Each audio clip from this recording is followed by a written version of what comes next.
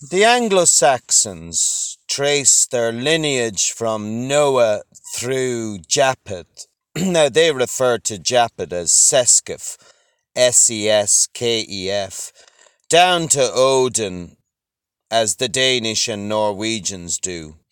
Odin was the 20th generation from Noah. The Anglo-Saxons have their own chronicle called the Anglo-Saxon Chronicle.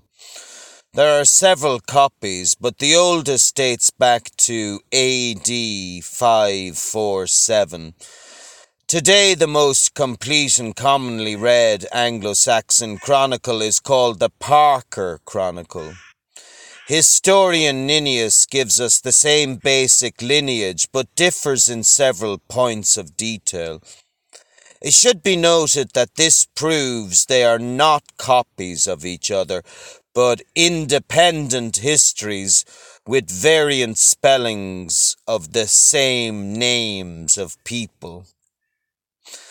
The Parker Chronicle represents or presents the genealogies of the 6 royal houses of Kent, East Anglia, Lindsey, Mercia, Northumbria, and Wessex.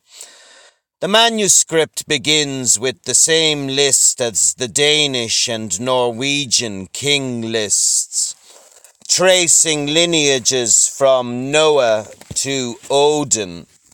It continues from Odin's children in the 21st generation. Remember that Odin is the 20th generation from Japhet, down to the formation of the royal houses. And the 20 generations are Noe, so inclusive of Noah is the 20 generations, Noe, Skeaf or Japhet, Sceaf, Bedwig, Hawala, Hwala, forgive my pronunciation, I'm not Scandinavian, Hratra, Hrathra, Itermon, Itermon, Heremod, Heremod, Skealdwe, Sealdwea, Bois, Beaw, Taetwa, Taetwa, Gata or Geta, Geata, Godwulf, Godwulf, Finn, Fritwulf, Frithuwulf, Freywine, Freawine, Freylaf, Frealaf, Frituwald, Rituwald, and Woden, Woden.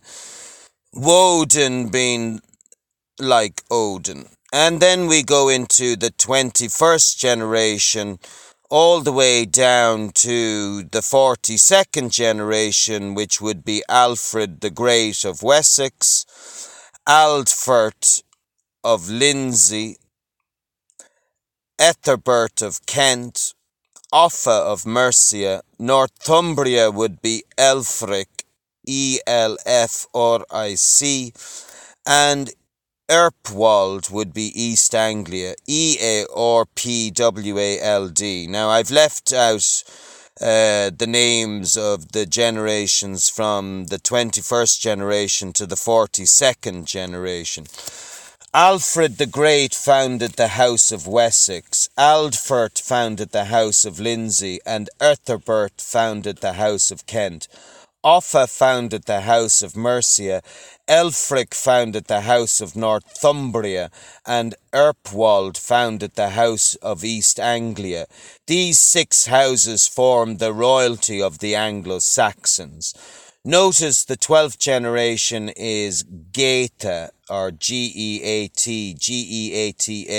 In the epic legend of Beowulf, Beowulf is a descendant of Goethe and helped the King of Denmark.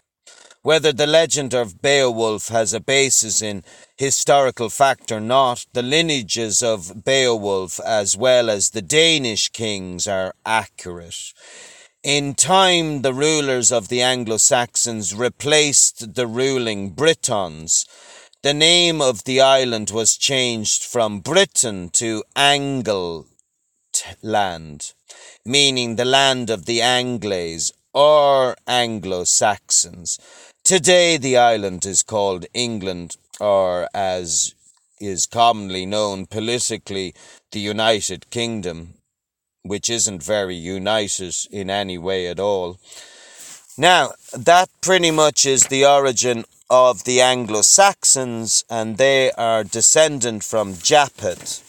Now, Japhet's sons are the Gomers, who are the French and the Germans, the Ashkenazi, the Reginians, the Rifat, the Bartonim, the Riphians, the Paphlagogians, Togarma, the Phrygians and Armenians, Magog, the Magoim and the Scythians, Madai, the Medes, Javan, the Greeks, the Ionians and the Macedonians, Elisha, the Aeolians and the Lombardi, Tarshish, which would be Cilicia and Britain, Kittim is the Romans, and Dodanim, D-O-D-A-N-I-M, Dodanim are the Trojans.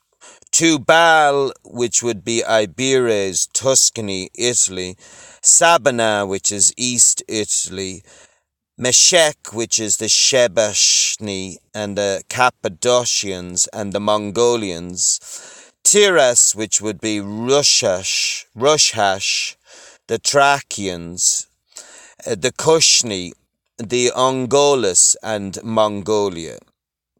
So within the table of nations, using the books of Genesis, the book of Jasher, and the book of Josephus, you can compile a table of nations, and the Anglo-Saxons would be in the context of descendant from Japhet.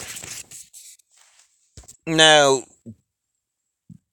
Japhet is very much all of Europe from Spain to Scandinavia, including Russia, which with Kazakhstan, Uzbekistan, Kyrgyzstan and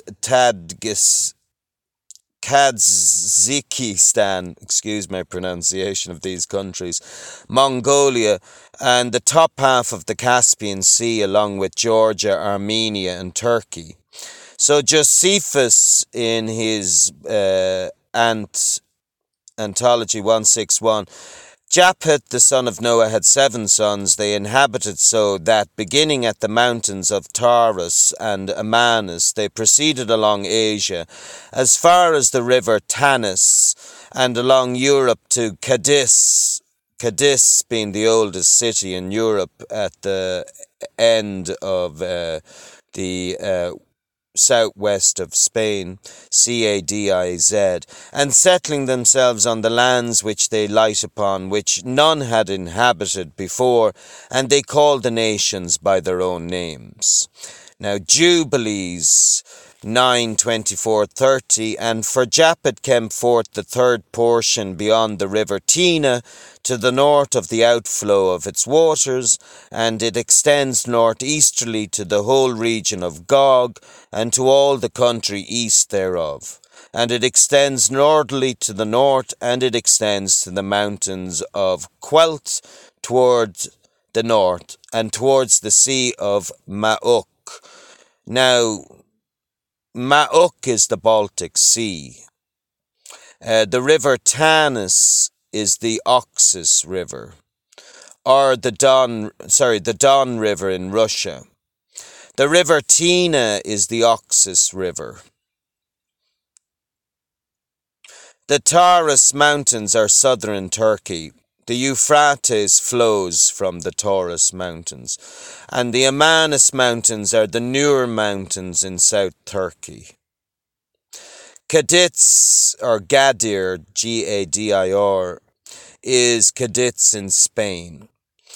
Now, back to the quote from Jubilees with regard to Japheth, and it goes forth to the east of Gadir, which is Cadiz, as I said, as far as the region of the waters of the sea, and it extends until it approaches the west of Farah, and it returns towards Afarag. Now, Afarag, Aferag, is Africa, and it extends easterly to the waters of the Sea of Maat. Now, the Maat Sea is the Arctic and North Atlantic Oceans, and it extends to the region of the River Tena in the northeasterly direction, which is the Oxus River, or the Amu Darya, in a northeasterly direction until it approaches the boundary of its waters towards the mountain Rapha. Rapha are the Himalayan and the Pamir mountains, and it turns round towards the north. This is the land which came forth for Japheth and his sons as the portion of his inheritance, which he should possess for himself and his sons for their generations forever. 5 great islands. Those 5 great islands are the Balearic, Sicily, Sardinia, Crete, and Cyprus. And a great land in the north, but it is cold, and the land of Ham is hot. Ham, Ham, being another son of Noah. And the land of Shem, another son of Noah, Shem, the 3 sons of Noah, Japheth, Ham, and Shem, is neither hot nor cold, but it is of a blended cold and heat. So this is the origin of Europe per se, and the Maat Sea is the great sea that encircled the earth. It included the Arctic, North Atlantic, and the Indian Oceans. The Mediterranean Sea may have been thought to be a part of it since it is connected to the Atlantic. Gadir is the ancient name of Cadiz, the oldest continually occupied city in Europe. The Celtic mountains would be one or more of the mountain ranges in the lands of the Celts, namely Germany or France, who are the Gomers, Gomers. So that is pretty much the origin of the Anglo-Saxons, who pretty much trace their lineage and posterity from Noah through Seskef, Seskef, or is their Skanda, or their Saxon Anglais linguistic word for Japheth, Japhet, of course, down to Odin or Odin. All depends on how you pronounce your O, Odin, as the Danish and Norwegians do. Now, in the context of Denmark and Norway, Sweden, Iceland, and the Anglo-Saxons, who trace their lineage from Noah to Odin, the Scandinavians would refer to Japheth as Skeaf, Sceaf. Now, because of Satan's manipulation of mankind through the fallen angels' remake of God's earth and man's cultures, we know that men were worshipped as gods by the pagans. So Odin was the principal ancestor worshipped as a god by the pagan Scandinavians. And, there are different pronunciations among the different groups of the Scandinavians. So you have Woden, Woden, you have Othin, Othin, you have Uthin, Uuthen. You have Voden or Voden, Voden. You have Woden, Woden. And you have Uoden, Uoden. Now, back to Beowulf in the context of the Scandinavian cultural tradition. Only one manuscript of the epic poem still exists, and it dates from AD 1000. Whether or not Grendel and the other flying monsters in the poem are completely imaginary or based on some now extinct reptiles, the story has its basis in historical fact. Beowulf was born in AD 495. He was the son of Ectheo, or Echtheow. I haven't pronounced the name properly. In the year 502, when he was 7 years old, he was brought to his grandfather, Hrethel, Hrethel, for training. And he was king of the Geats, ruled from AD 445 to AD 503. The Geats, or the Geats, were a tribe who inhabited an area in southern Sweden. The founder of the Geats was Geat, Geat, the 12th generation from Noah, according to the Scandinavian king lists. Now, the Scandinavian king lists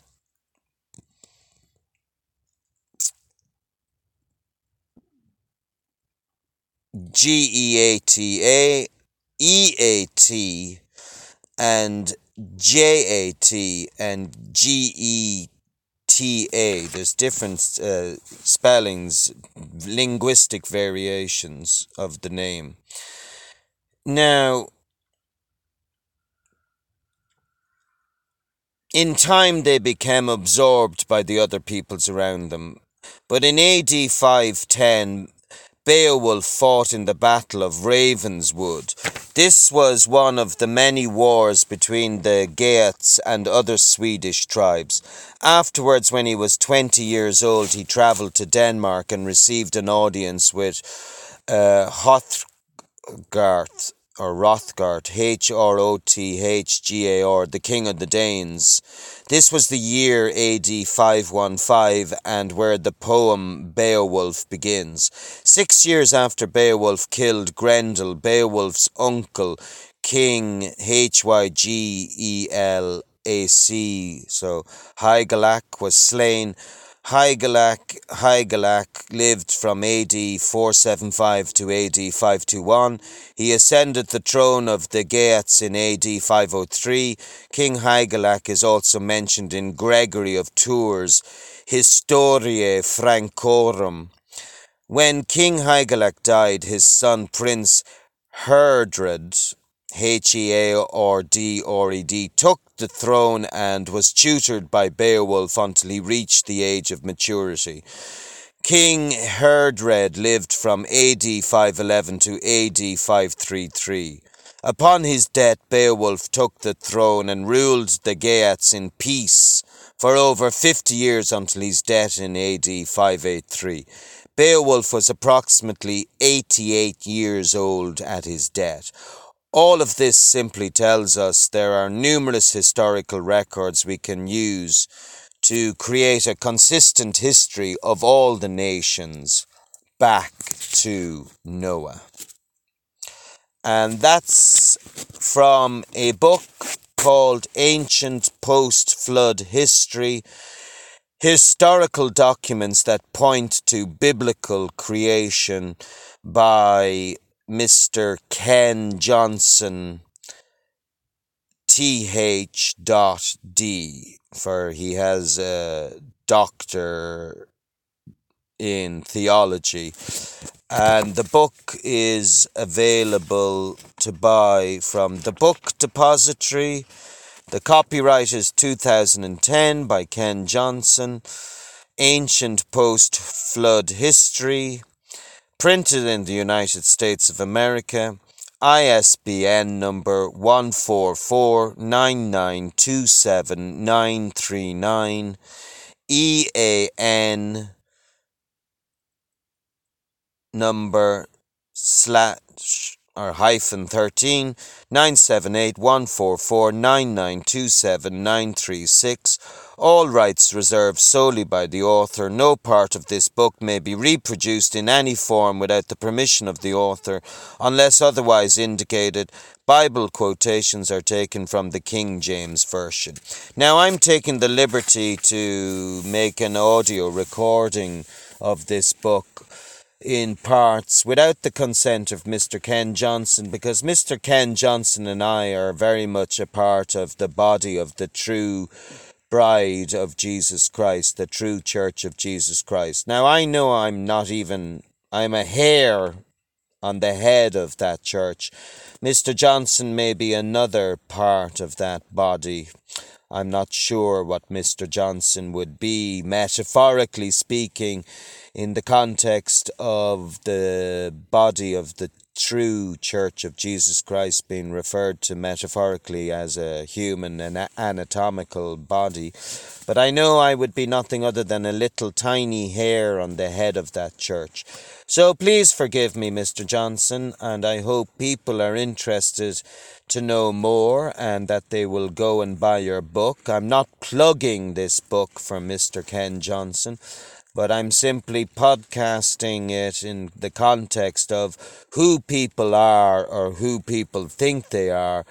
And a lot of people don't even realize they have a human spirit or a soul, and they don't really care to know who they are or who their forefathers were or who God is, and they believe God to be a myth and a legend, and they also believe Noah to be a myth and a legend. So making a correlationship between their surnames and their origin, if they are Anglo-Saxon, and where I live in Ireland, there are many Anglo-Saxons from Northumberland and Pembrokeshire. Even the Taoiseach of Ireland, Micheál Martin, is from Pembrokeshire, the Martins of Pembrokeshire. He is an Anglo-Saxon. Simon Coveney, the Taoiseach, is from Warwickshire. The Coveneys are Anglo-Saxons. People living in my locale would be from Northumberland and Thornton, Anglo-Saxons. So there are many Anglo-Saxons living in Ireland among the Anglo-Normans and the Irish, and I hope to relay the origin of who the Irish are, the Magogs, and who the Gomers are, the French, which would include the Anglo-Normans, I presume, and the Germans as well, since we're very much a part of the European Union in Ireland, and the European Union is very much dominated by the Germans. And also Kittim, Rome, where the Vatican State is based. Now, I'm not claiming that the Vatican State is an inherent part of Rome, but it very much is in the center of Kittim, Rome, and very much was a central part of the history of the Roman Empire, and so forth and so on. And we all know who Constantinople was. We all know, who the Emperor Constantine was, and we know much about the 10 persecutions by the 10 emperors of Christianity in Rome. Now, I'm not correlating any condemnation or accusation upon, or fault-finding or criticism upon the Vatican State. The Church, the Roman Catholic Hierarchical Church, is the Roman Catholic Hierarchical Church, just as much as the Protestant Episcopal Church is the Protestant Episcopal Church. And I've nothing to say with regard to the Anglo-Saxons and their relationship to those two churches in the context of culture, society, politic, economic, and all the rest that goes on of the world being very much the fallen angels and Satan, and against human nature and against the earth and against the great commission of Jesus Christ and the new covenant of Jesus Christ and the royal law of Jesus Christ, which man can only aspire to pure love on the earth. To love yourself is to respect yourself, and consequently, it's very easy to love your neighbor if you're truly respecting yourself by doing right by God and being true in faith. For we can all pretend to be true in faith, and we can all pretend to be doing right by God.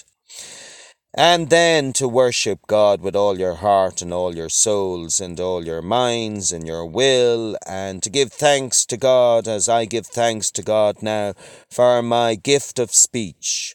And I give thanks to God for this smartphone.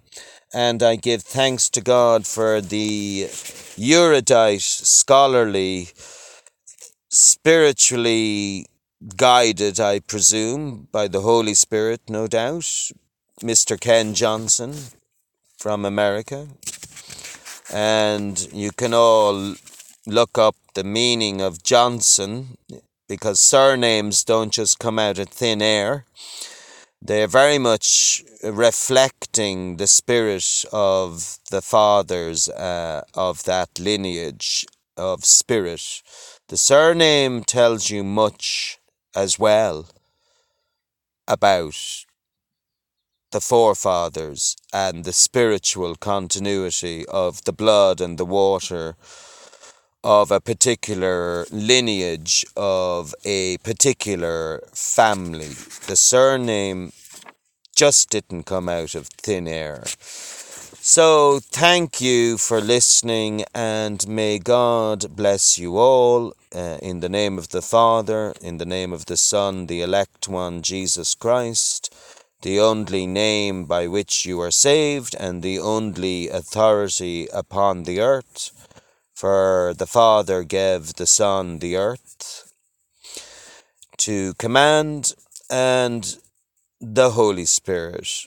And may the angels of heaven watch over you, and may you overcome the Nephilim, who are everywhere, the dark clouds, the unclean spirits that God left on the earth to afflict and torment and corrupt the sinners, the transgressors, the workers of iniquity, and also us trying to forbear and overcome our sin nature, the curse upon all of mankind. Yet some people are cursed all the more because their forefathers are cursed for doing bad things. And some of us may be eunuchs and have to overcome what is against nature in terms of sexual desires and so forth. So, I wish you all well, and I wish you all the insight to be mindful of what you're doing with your hearts and your imaginations and your minds, and to question your beliefs and your thinking, and to ask Jesus to help you find the faults in your life and to overcome the fallen cultures of the nations, and to overcome Mystery Babylon, the mother of all whores and abominations. And may your lives not be like the Nephilim, for the Nephilim, half human, half fallen angel, left by God on the earth, the terrestrial spirits, as a double curse, you might say, upon the sin nature of mankind, an additional whammy. Well, their name in Greek means rotten and disgraced, and they are, for they were not created by God. They are not pure souls. May you not be rotten and disgraceful in your lives. May you not be nothing other than the Nephilim that control and possess you under the authority and claim of the devil in the worship of fallen angels. For this is the way of the Gentile nations indeed, to sacrifice their children unto demons in the worship of Satan and fallen angels, pagan heathen masquerading as Christians, when in essence there is nothing of God there within them, but everything of God in appearance. 2 Timothy, with regard to these particular kind of men, who are no different than the Pharisees of old, blocking the gates into the kingdom of heaven. For as Jesus says, they know they're not getting in there themselves. So you need no man on the earth to intercede on your behalf, for we're all priests if we wish to be, interceding with God for our own good selves to begin with, and then perhaps our immediate families or friends. And you need no middleman to lead you astray, for everybody, regardless of how they identify themselves in their assumed false personalities and cultural identities, are nothing simply other than men and women on the earth to begin with. So be simply a man or a woman on the earth, confess yourselves to the Most High God, ask Jesus to come into your lives to help you to find your faults and overcome your false beliefs and the evil desires of your heart and imagination and your reprobate, stinking thinking minds and all of the Nephilim demonic expressions against love, against joy, and against peace that may consume you, such as lust, material covetousness, and all the things of the flesh, and your hearts of unforgiveness, and your retaliant cruelty and hatred, and your violence and your murder in your heart towards others, your rebellious self-will and stubbornness and obstinacy and unwillingness to submit yourselves before God, for you think you are little gods on the earth. Ephesians 6:12, the cosmokratos skotos, those dark influences that govern mankind through the ground terrestrial spirit network, the Nephilim, and the fallen angels in mid-heaven in the wicked high places. And the war is unseen spiritually. Hate not the sinner, for the clay pots, the human spirits, are rather clueless in their ignorance and darkness, and most of them don't even know that they might as well just be the Nephilim walking on the earth, for they're truly possessed, many are, by the Nephilim.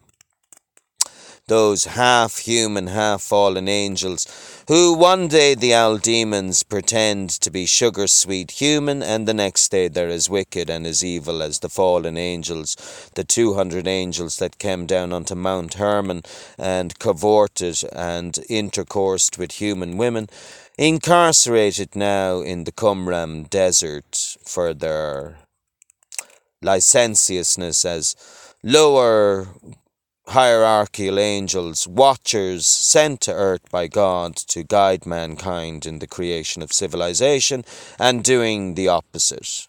And not to mention Satan and the 1/3 of angels that fell from heaven, who, since Adam and Eve, have pretty much molded the earth into an expression of fallen angelic lies and false beliefs and heathen philosophies, and such is the way of the world, for the world belongs to Satan within his limited authority.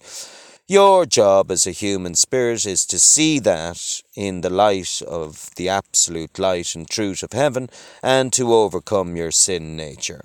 And good luck with that, for only God can deliver anybody out of Babylon, so call to God for deliverance. No man has the power to deliver you.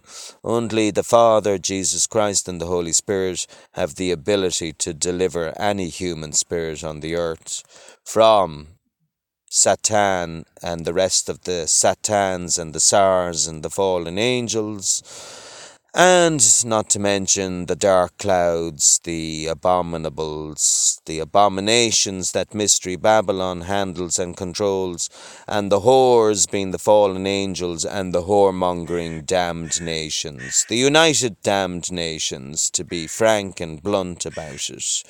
For all the nations are controlled by Satan, and everybody seems to be megalomanically preoccupied with laying down the groundwork for the coming Antichrist system in their old world disorder and their old world's abnormal, like before the flood.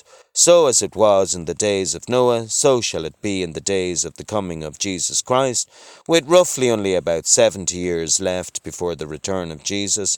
It looks like the great apostasy is steaming towards the fire full head, going the whole hog in their ecumenical dance of we are all one, anything goes, all sin is legalized. This is the apostasy before the fire, the apostasy before the return of Jesus Christ, no different than the great apostasy that occurred before the floods, but it was somewhat different then, for the Nephilim were very much physically alive and running amok. The Nephilim, the Nephil, the Eliud, the Nephal, and even the Raphaim that some purport that man created. No wonder Hitler was running around Tibet looking under every rock, trying to find the secrets of how to create the Rephaim. And this is what the geneticists are truly all about in their march to Armageddon. But that's a different story altogether. And that is pretty much the origins of the Anglo-Saxons that live on the earth. Men and women to begin with. So don't be beguiled by any cultural, fended, assumed identity. At the end of the day, they're only but the children of Noah. God bless you all.